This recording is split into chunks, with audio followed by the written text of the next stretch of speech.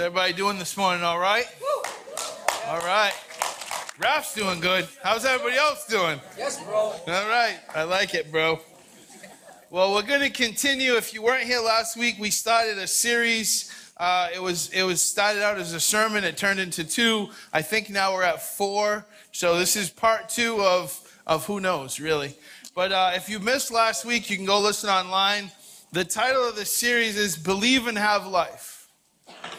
Believe and Have Life. And so we're going to spend a little bit of time this morning just recapping some of the main points of last week. And really, I don't think this is just a sermon, it's just a message. I feel like, as we've prayed, the pastors, and we've talked, I feel like this is, and somebody said to me after the first week, this message is a culture-changing message. Yeah.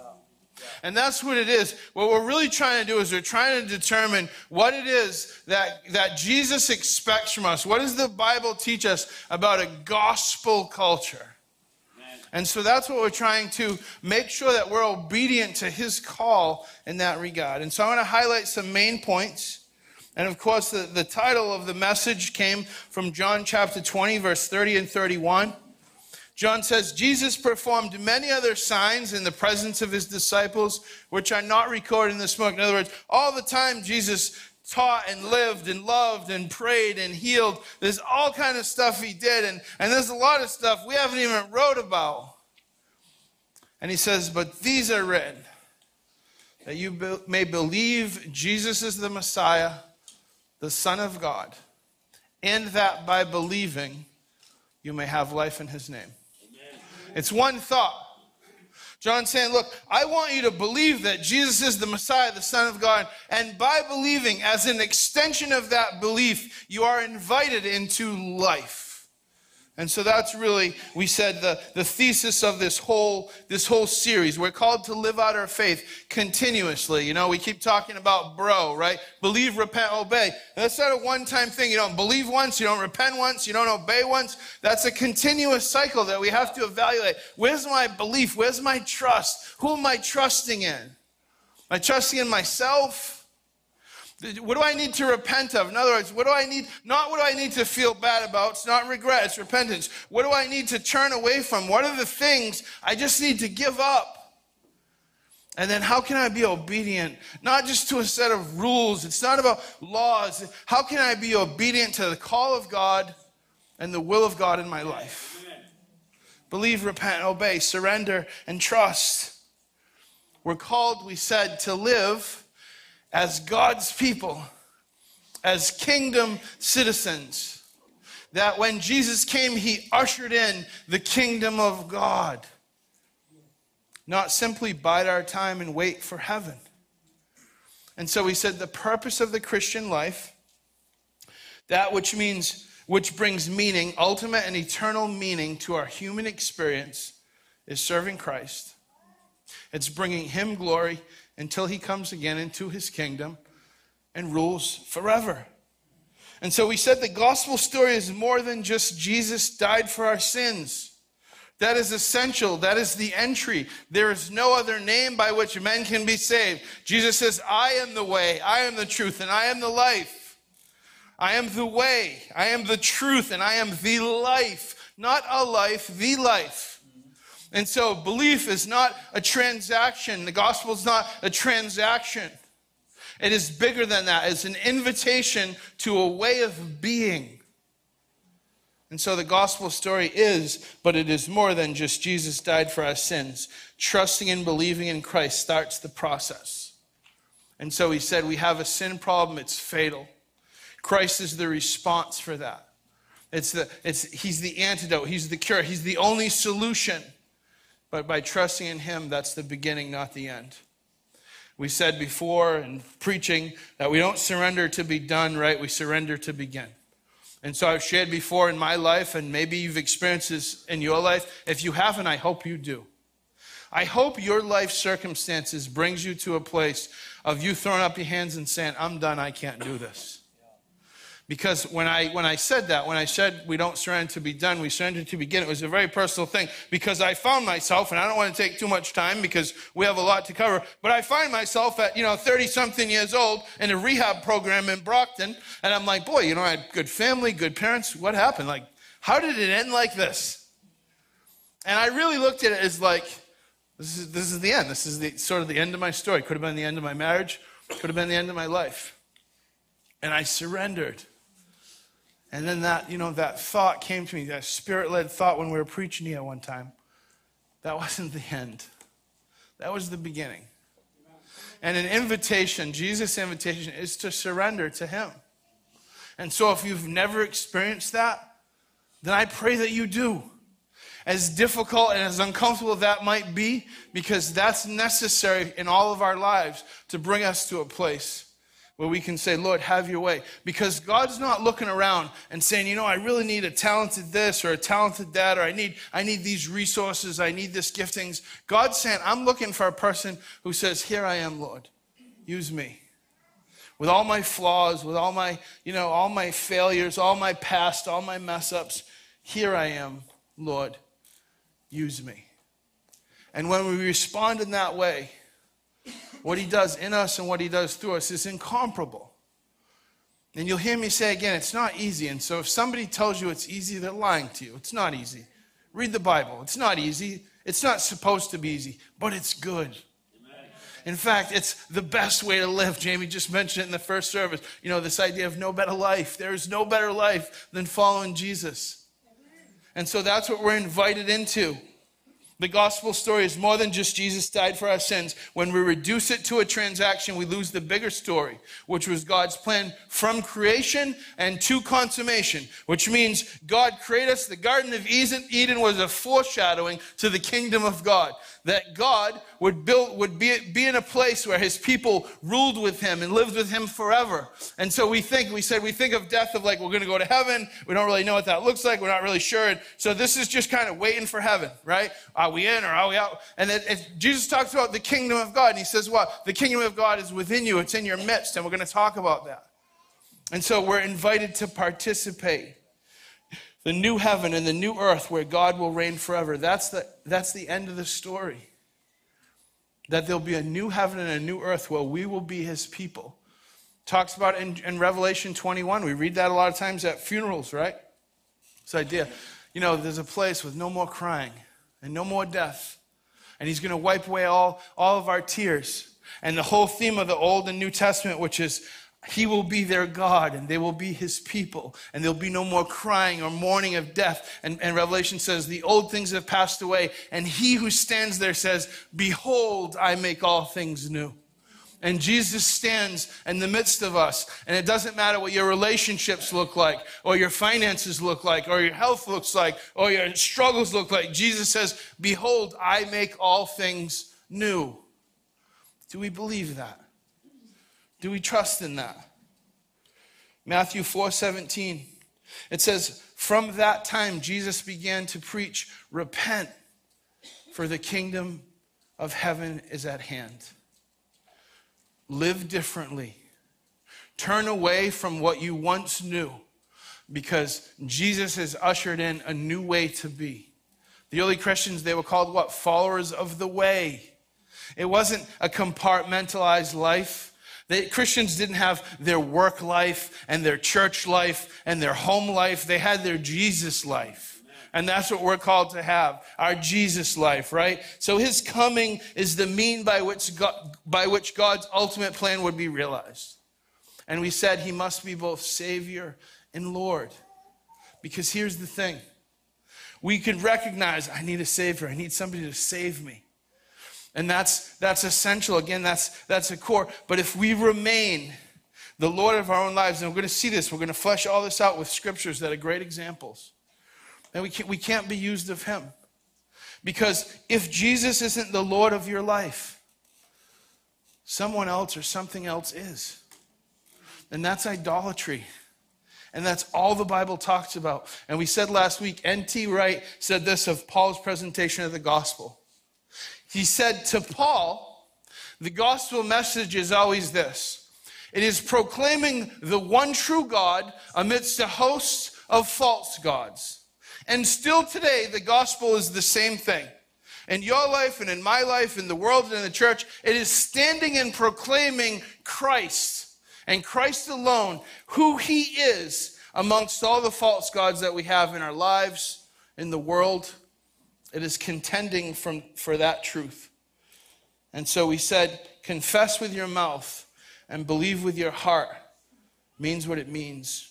And repenting doesn't just mean to change how we think. We said it's a change of heart that leads to a change of mind, that leads to a change of action, or it's just regret. 2 Corinthians 7:10, Paul writes, for the sorrow according to the will of God produces a repentance without regret, leading to salvation, or repentance that leads to life. But the sorrow of the world produces death. Here's the thing, a lot of Christians are sidelined by what the enemy tells them about themselves. And a lot of us, we feel the effects, we feel regret, we feel shame, we feel guilt. And the Lord allows conviction, and he allows brokenness so that he can bring healing and wholeness and change. He doesn't allow brokenness so that we can sit and wallow in shame and in guilt. And so we've explored this theme before. You see it in the first 3 chapters of Genesis, and we recognize that when sin entered the picture, our relationship with God was immediately a disconnect. And we recognize that, and then we recognize even that there's a disconnect immediately with the way we behave with one another.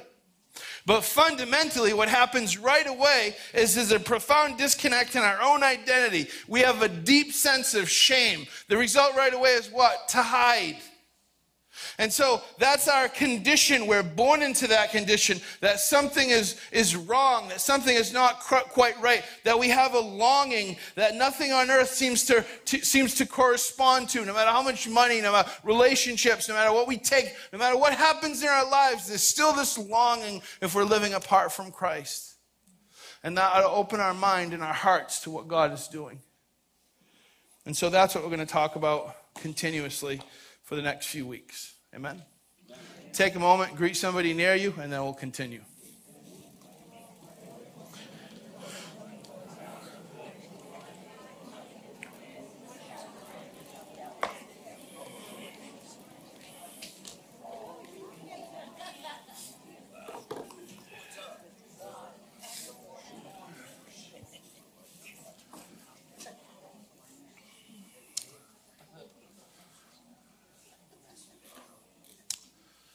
Lord, we would ask now that you give us ears to hear, that you soften our hearts, that we be at a place where we invite you to speak truth to us, God, to show us those things we might be holding on to that we need to let go of.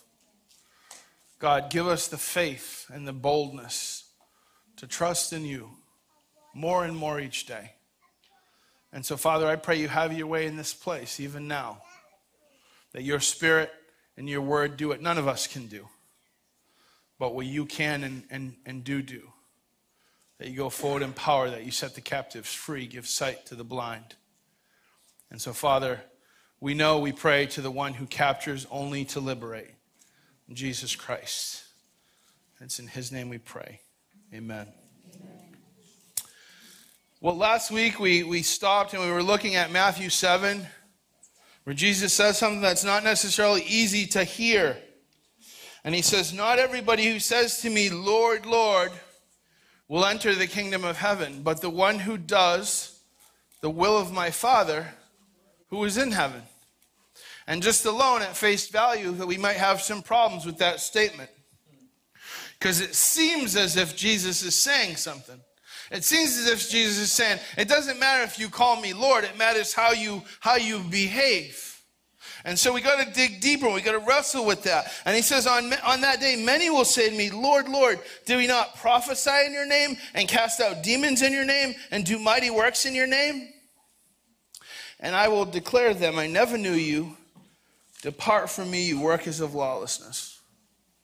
Now, what you have to understand about that exchange is when Jesus says, many will come to me on that day and say. In other words, what's happening is many will come to me and think that their salvation is based on what they've done.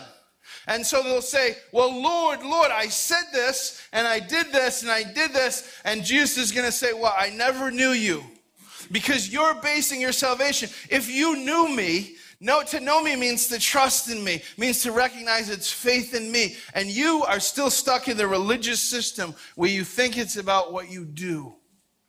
And Jesus is going to say, so you don't know me. So, in fact, he's not saying what it seems at face value he might be, which is it about works. In fact, he's saying just the opposite. It's about the source of those works. Because we said there's a lot of things that motivate behavior change. Compulsion, obligation, guilt, relationship. And Jesus said, no. I want your obedience as a result of your heart being captured by me. If not, it's just religion. It's just man's attempt to please God. And our pleasing of God, our works, our fruit being produced is the result of, not a prerequisite for, salvation. And so that's what's taking place there. He's not saying we're not expected to produce fruit. He's saying that when that day comes, there are those who believe they're accepted because they did the right stuff, not based on who Christ is. And again, we said in John 15, he makes clear the source of our ability to do work for him. In him, the vine and the branches. Anything apart from him, we said anything that's done not with him or for him is not, anything done apart from him is not done for him. So he said the doing, again, the way as it was called, as an invitation to do works and live different, but as the result of being, as a result of change in our heart. Again, God wants our obedience, but he only has our heart. And we said last week, we don't really believe in God if we don't enjoy him.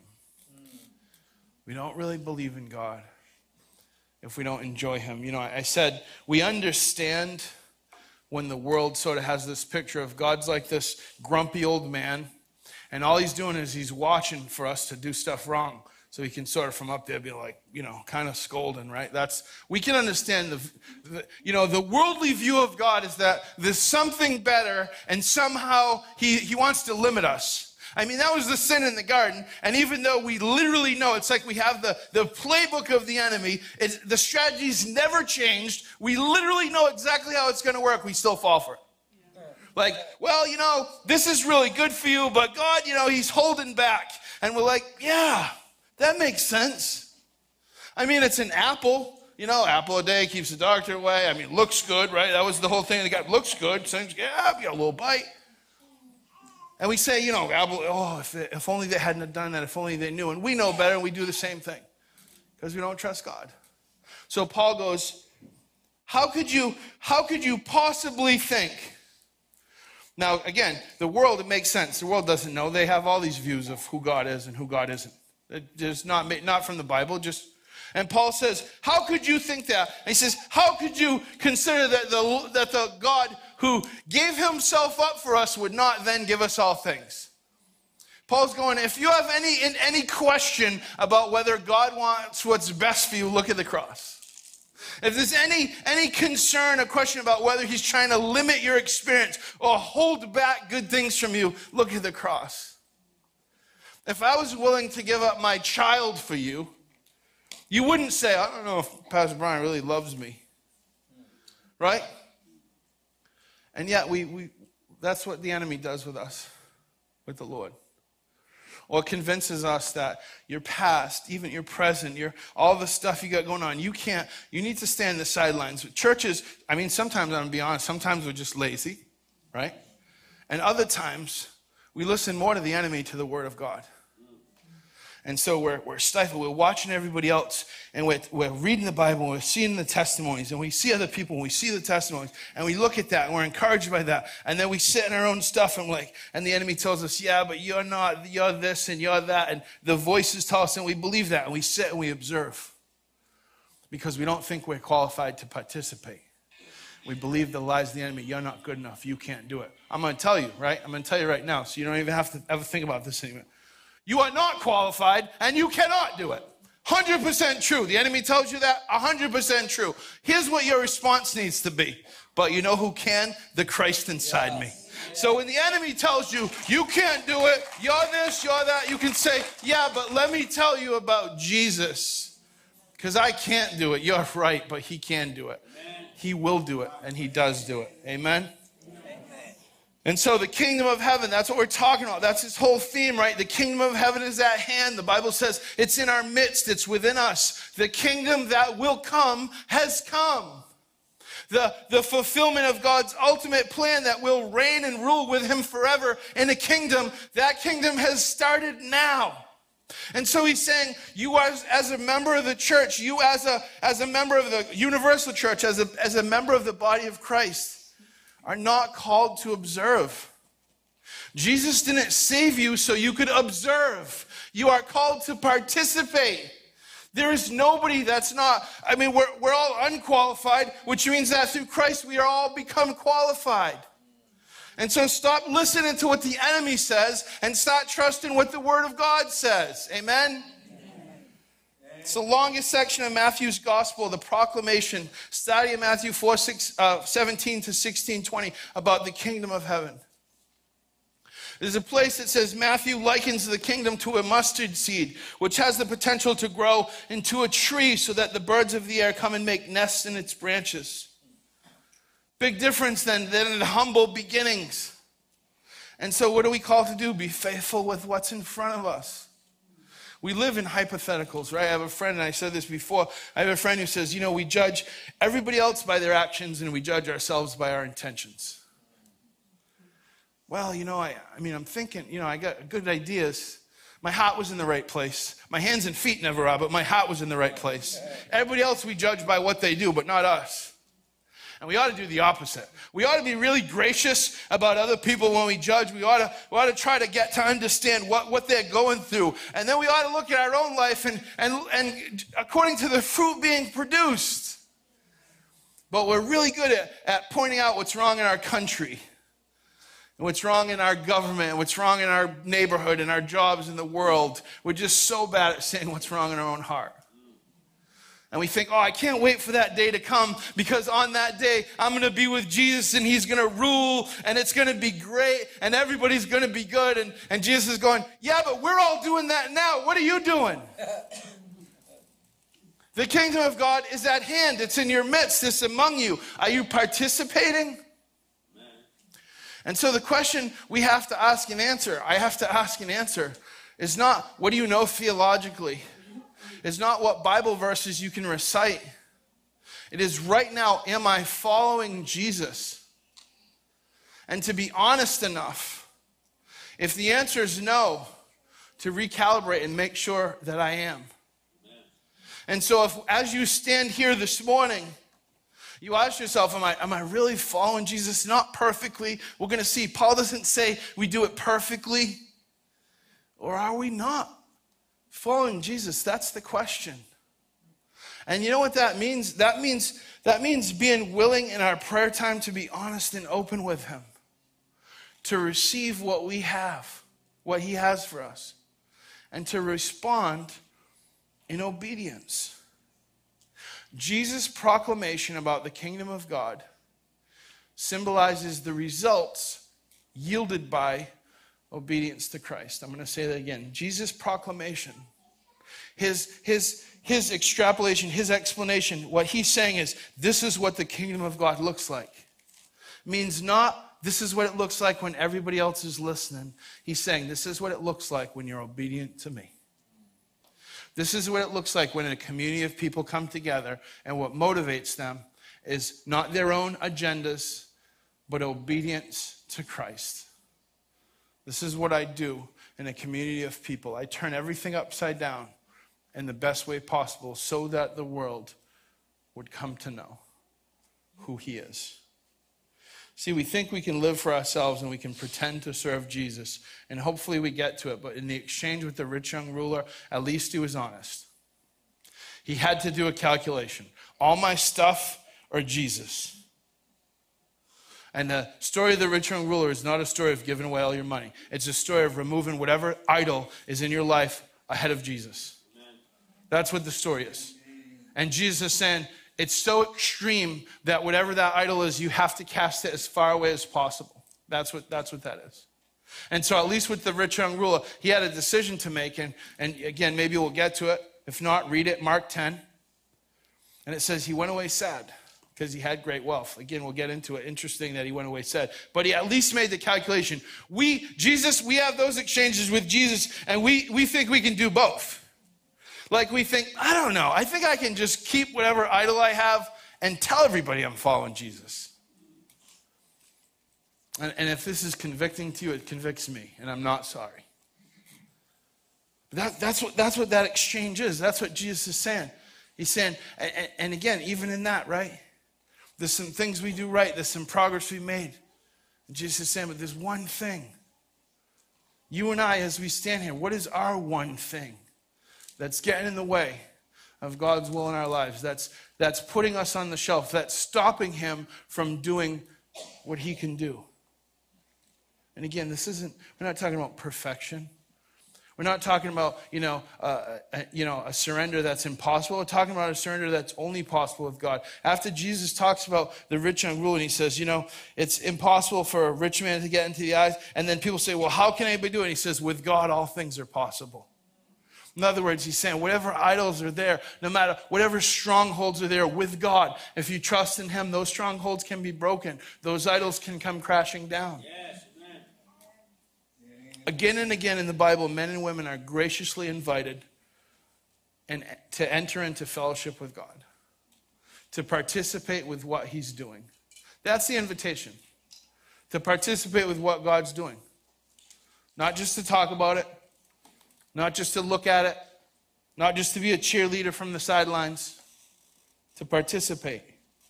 Someone said once that the Bible is a book of invitations from God to mankind, urging us to be his partners in redeeming the world.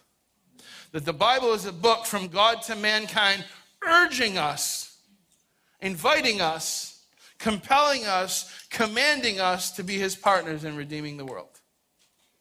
That should excite us. And so Jesus begins with an invitation to follow him. Come to me, right? Come to me. And that invitation is that initial surrender. And he says, come to me, all you who are weary, all you who are heavy laden, all you who are burdened.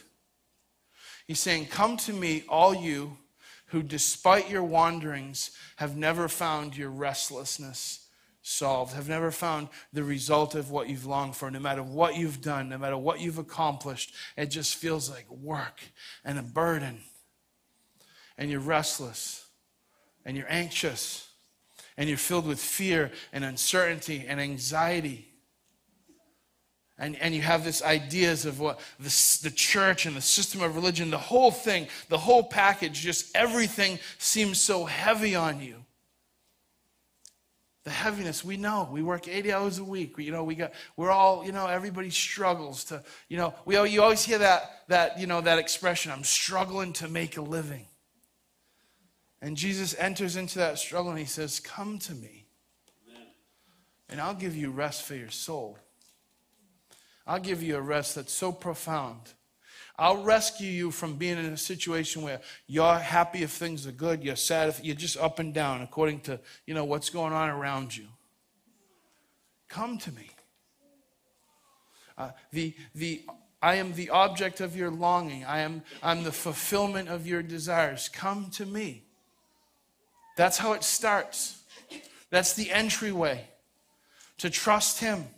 And if you're here and you've never trusted him and you're still trying to figure it out and you're doing this and you're doing that, that's who Jesus is talking to you. He's talking to each of us. Come to me. In other words, find the source of your longing and stop with your restlessness. The effect of sin is disconnection, and Jesus invites us back into connection, into relationship. The Bible says this: the wicked are like the troubled sea when it cannot rest, whose waters cast up mire and dirt. And, I think of the ocean, and I'm an ocean guy. Like, to me, a vacation, always a book and a beach. Doesn't matter where it is, a book and a beach, or I'm not on vacation. Need those two things. Love the ocean. Peaceful, calm, beautiful, dangerous, outrageous, right? That's the sea. So, the Bible's saying here, right, and this is Isaiah 57:20. That's how the world's like. One day everything's good, smooth, beautiful, peaceful. The next day it's all like that's, right? Or in Deuteronomy 28 it says this. Anybody can relate to this? In the morning you say, oh, that it were evening. And at the evening you shall say, oh, that it were morning. Ever wake up and be like, I can't wait for this day to end. I should have stayed in bed. I just want to close my eyes now and wake up tomorrow. Oh, that this day would end. And the night comes, I can't wait for, right? That's what he's saying. Just the sense of no matter what you do, like, or like, man, and I'm like this because I don't really have I can't compartmentalize. It's just one big messy, I don't have the ability to just put things. So to me, if something goes bad, it's so easy for me, the whole day's gone. I've been up for 10 minutes. I did a devotion. I read about patience. Somebody annoyed me. I was impatient. I'm done. Can't do it, right?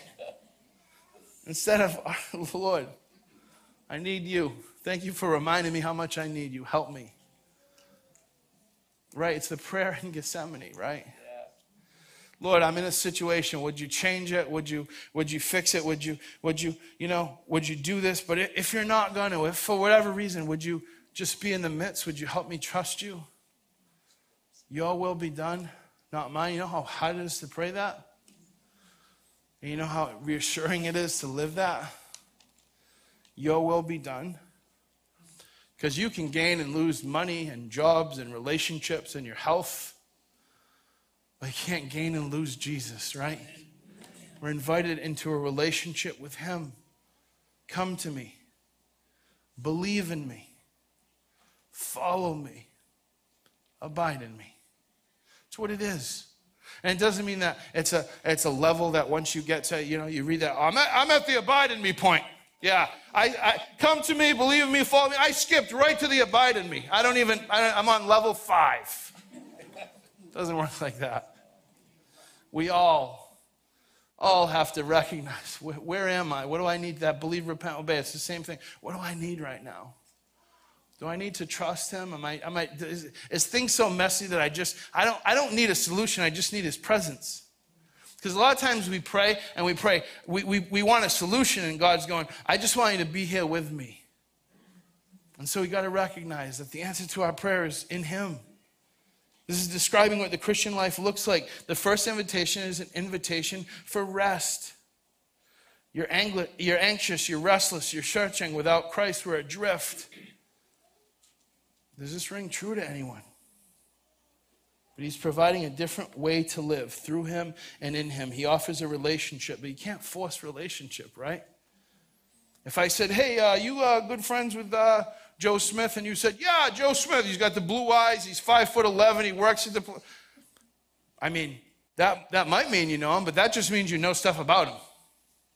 And so there was people that knew stuff about Jesus. It wasn't even the wrong stuff. And what Jesus said, we weren't in a relationship. Relationship indicates trust and communication, some affection, right? So we think that knowing about somebody means being in a relationship with them, and it doesn't. It involves that. Hopefully you know some things about the people you're in a relationship with. If not, you're in trouble. Some of you guys are like, I'm not sure my wife's favorite color. I'm not sure my wife, no. Right? But it's more than just a set of facts that we affirm. Those things are important. The Bible's written that we would know the character of God. And what does Jesus say to the Pharisees and the Sadducees? You read the scriptures so that you can find me, but I stand here, you miss it. Can't see the forest for the trees, right? Jesus Christ stood in front of Pilate, and Pilate said to him, what is truth? How blind can you be? How blind can we be when truth stands in front of us and calls us that we bid adieu to the world and we follow him without abandon? That compared to that relationship, that everything else we cast aside. I was talking to somebody after the first service, and to this day, the rich young ruler is probably one of the saddest stories in the Bible to me. Imagine how that guy's life would have ended. We don't know how it ended, but I can tell you it doesn't matter. It doesn't matter how much fortune he amassed. I bet over and over again he regretted that one decision. If you ignore someone, it doesn't matter what facts you believe about them. It's not a relationship. Matthew 11:28, come to me, all you who labor and are heavy laden, and I will give you rest. The second invitation is to discipleship, right? Jesus said to them, follow me, and I will make you become fishers of men. He doesn't say, hey, follow me, which means just stand on the sidelines and watch what everybody else is doing. He doesn't say, follow me. For most people, I'm going to make fishers of men. You, not so much. Just be the cheerleader. Just tell everybody about, hey, there's Jesus and there's a group of people, and they're making disciples. And then he says this, follow me, and I will make you become. Doesn't say follow me and you'll necessarily become immediately. Jesus is saying, you follow me. And as a result of that relationship, as long as you're abiding in me, you're going to bear fruit. You're going to be my witness to the world. If you can't follow me, then what are you doing? Right? You can't do ministry for Jesus without Jesus. Right? Christian discipleship gives us the privilege of being associated with Christ intimately. I heard it this way. We are saved to serve. We are redeemed to reproduce spiritually. And we are fished out of the miry clay so that in turn we become fishers of men. We are not rescued to then go back to whatever we were rescued from until we get stuck again. It's like that video with the sheep, right? The guys struggle and they free the sheep from the ditch and it bounces and 2 seconds later it falls right back into the ditch. And that's the best picture of me. I'll say me, that's the best picture of my life that I've ever seen. Please, Jesus, rescue me. Thanks. Right back in the ditch, right? Discipleship must be learned from the master teacher, Christ himself. We must know the word before we can teach the word. A requirement of discipleship is we continue in the word of God. Jesus says this, by this my Father is glorified, that you bear much fruit, so you will be my disciples, in John 15:8. I read this, if self is slain and the Spirit reigns, the fruits of discipleship are bound to be seen in our lives. I'll say that again. If self is slain, that's like some of you are like, I'm out. Right? That's die to self, that's tough. We got to recognize that's an invitation to life, right? We said that. It's not just die to self, it's die to self so that you may live. Participate in the death of Jesus to participate in the resurrection of Jesus. If self is slain and the Spirit reigns, the fruits of discipleship are bound to be seen in our lives. I'm going to share with you something in my life. Leadership is difficult. It's always difficult. And, in leadership, in leadership, when you're managing people, when you're shepherding, leading people, just like with my kids, I think of it like that in terms of not that the people you're leading are like kids, but different people respond to different things, right? And with certain people, certain things work. So I pray, and I'm always, I want to be developed. I want to do well, and I'm always praying. And when I struggle, not just internally in the church, but even trying to minister to other people.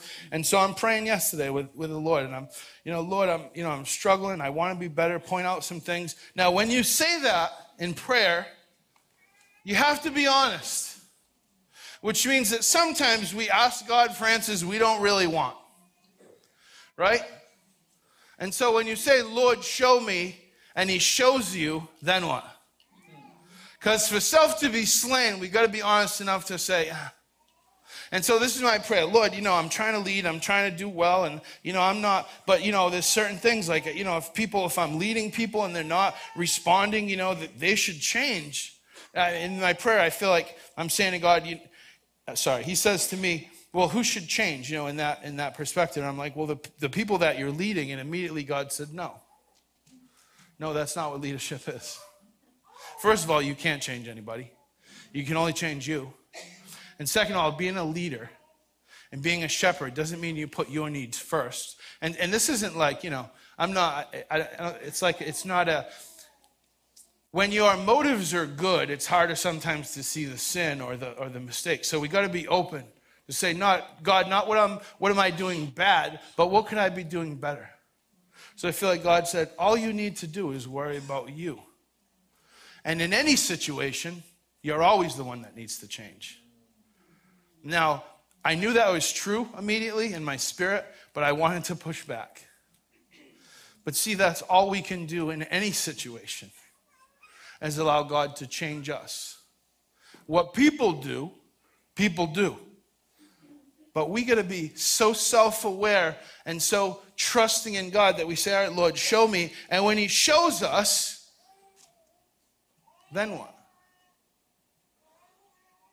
If self is slain and the Spirit reigns, the fruits of discipleship are bound to be seen in our life.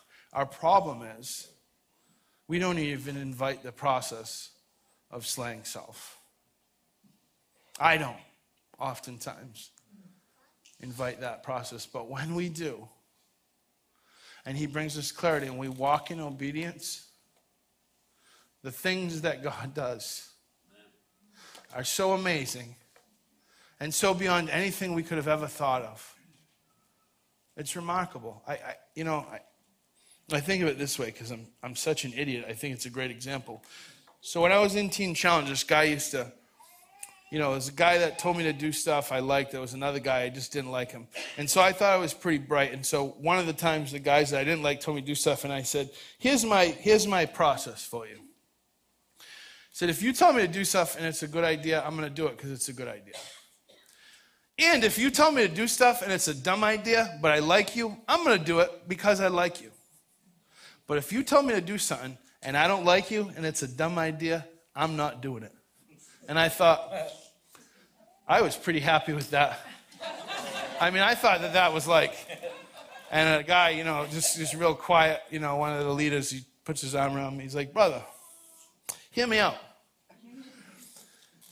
What if it's not so much about the results, but the process in you? And then he just walked away. You think God can get whatever results he wants any way he wants? You think maybe it's about our level of surrender? I say it all the time, if you like math, right? Your surrender is equal to or greater than your effectiveness is equal to or greater than your surrender, right? So everybody wants to do great things for God. We just want to live for self. And it doesn't work like that. And at least the rich young ruler knew that to be the case. In thinking we can have it both, we gain neither. The rich young ruler didn't have satisfaction in his wealth, and he didn't have satisfaction in Christ. And unless he repented, he lived his whole life restlessly wandering still, not responding to the invitation of the one who said, I will give you rest and purpose and meaning and value. A true disciple of Christ will bear the fruit of the Spirit: love, joy, peace, long-suffering, gentleness, goodness, faithfulness, meekness, temperance. And the people who are with us daily, they'll take note if we've been with Jesus. We will radiate Christ. You ever see some people, not that smiling, it's not fake. They don't, we don't go through life, that's not. But no matter what seems to be going on around them, there's just a deep-rooted satisfaction. Amen. The peace that surpasses understanding, right? Because they know Jesus Christ. And the third invitation is live in the realm of God. Abide in me and I in you, John 15:4. And I like that word, and we've said before, it means to remain, but my favorite definition is to make your home. To make your home in, right? I think of leaving here and going home, and immediately I'm going to put my sweatpants on. I'm at the age, I know I'm old, comfortable socks every year. You're a kid, when you get socks for Christmas, you're sad. Me, I just want good socks. All I want, comfortable socks and sweat, I am good. Everybody asks me, what do you want? Socks. I just want good socks, right? I go home, I'm comfortable.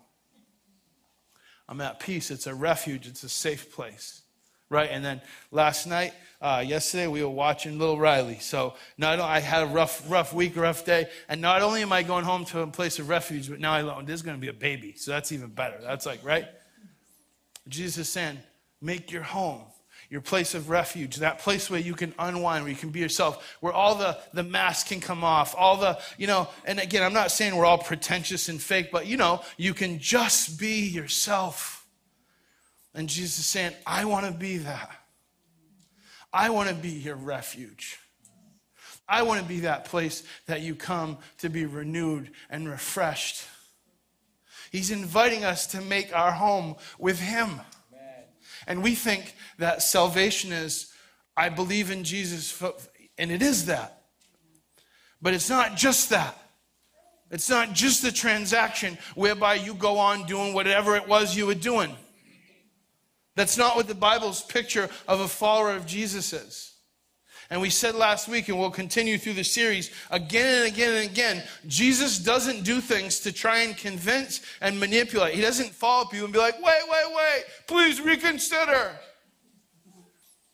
He simply presents himself as who he is, and people need to decide. And I'll tell you, and I've been studying for a long time, theologians for thousands of years, they still don't know how that works. We know it's based on God's grace. We know it's based on faith. We know it's a gift. But how it works when the gospel's preached, when it's proclaimed who Jesus is, something activates faith, and God knows. We don't know.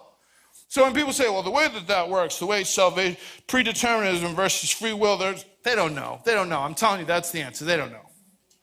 And whatever anybody does in any of those situations is, we should try to understand things, but sometimes we need to be humble enough to go, I don't understand the mind of God, but I trust in him.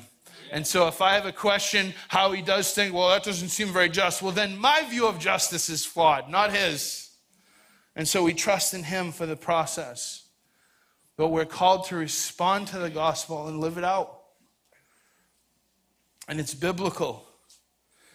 I read this. Salvation is not an occasional rendezvous with a deity. It is actually dwelling with God. Think of that. Salvation is not an occasional rendezvous. It is dwelling, abiding with God. That's the invitation. Christianity is not just an avocation, it's a lifelong, eternity-long vocation. David, Psalm 91:1, thrilled with the knowledge that his life was in God, said, he who dwells in the secret place of the Most High shall abide under the shadow of the Almighty. See, we can't say we're friendless. When Christ has said in John 15:15, no longer do I call you servants, but I have called you friends.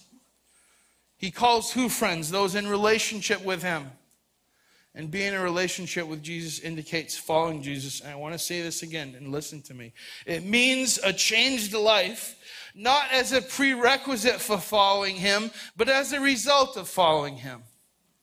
It means a changed life, not as a prerequisite. It doesn't mean we go, there's some things I need to work out. But once I do that, then I'm going to invite Jesus into my life. That's not how that works. Not a prerequisite, but the result of following Jesus, a changed life and a changing life. So the only question we need to ask ourselves is right now, am I following Jesus? As I said, it's going to be probably part 3, part 4. I'm going to get through just Philippians 3, and then we're going to pause, and we'll have the worship team come up, and we'll continue. But I want us to be able to say like Paul, are we following Jesus? Is my life hidden in Christ? Amen. Is are my desires informed by God's desires? Is the will for my life God's will for my life, or is it still my will for my life? We got to be honest. And as I ask that question in our spirit, we know the answer. So what are we going to do with it? Have some emotional reaction to a sermon one way or the other? Well, that was challenging, that was convicting, I didn't like it, whatever. Or are we going to allow the Spirit of God to change us? And even if that means saying, I've been living like this, I'm helpless to change. Good. And now invite him to change you. So what Paul describes here isn't extraordinary. It's not just for Paul. It's not just for pastors. And he does some powerful things. And Paul's a brilliant writer. And this is what he's doing. Ready? Philippians 3. He's talking about righteousness through faith. Finally, my brothers, rejoice in the Lord. To write the same things to you is no trouble to me, and it's safe for you. Paul's going, look, I keep saying this stuff over and over again. It's helpful for you. It's helpful for me. This is what it's about. Look out for the dogs, verse 2. Look out for the evildoers. Look out for those who mutilate the flesh. Now, what Paul's saying is, look out for those who are still preaching a gospel that's not this gospel, which is salvation by faith. He's saying, look out for people who say, you still need to do X, Y, Z. You still need to be circumcised. It's about an external. Paul's saying it's not about the external circumcision. It's about the internal. And so in verse 3, he says this, for we are the circumcision who worship by the Spirit of God. He's saying something's changed, that it's not about the old system of the law. It's not about the old system of external signs. It's about the new system. The new circumcision is not just an external sign, it's an internal sign. He's talking about a circumcision of the heart. And so Paul's going, look, brothers, I want to tell you again, it's not about religion. And anybody who tells you about religion, remove Christ from that. Because if we could do it with religion, Christ wouldn't need to come. And Paul will extrapolate that more. But right now, he's a pastoral letter, right? For we are the circumcision who worship by the Spirit of God and glory in Christ Jesus. And we put not a little bit of confidence. I love this phrase. Paul says we put no confidence in the flesh. Paul says it has nothing to do with what you can or can't do. Zero. And then he says this, though I myself have reason for confidence in the flesh also. So Paul says, look, if you think you have a right to brag and you think it's about what you've done and what you know, all right, let's go down that road. I'm going to go down that road with you. This is what Paul's saying. Paul's going, if you think you have reason for confidence in the flesh, I have more. And then he says this, I was circumcised on the 8th day of the people of Israel, the tribe of Benjamin, a Hebrew of Hebrews, as to the law, a Pharisee, as to zeal, a persecutor of the church, as to righteousness under the law, blameless. Paul's saying, you want my credentials in the flesh? Here they are. You can't compare to me. I was born to the right family. I was born to the right tribe. I was born doing the right thing. I am under the law blameless. If you want to compare resumes, I win. And then you think, well, Paul's making a pretty boastful claim. Well, no, here's what Paul's doing. He's gonna show you, because the next verse is gonna be the linchpin, right? He's gonna say, if you think it's about all that, look at me. And then immediately he says this, verse 7. But whatever gain I had, I count now as loss for the sake of Christ. That's the statement. That's what he's trying to say.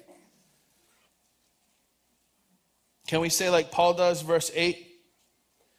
And I'm going to ask the worship team and Pastor Jamie to come up, and I'm going to close with these final thoughts. Indeed, I count everything as loss because of the surpassing worth of knowing Christ Jesus as my Lord. For his sake, I have suffered the loss of all things, and I count them as rubbish in order that I may gain Christ and be found of him, not having a righteousness of my own that comes from the law, but one that comes through faith in Christ. The righteousness from God depends on faith. And he says this, that I may know him and the power of his resurrection, that I may share in his sufferings, becoming like him in death, that by any means possible I may attain the resurrection of the dead.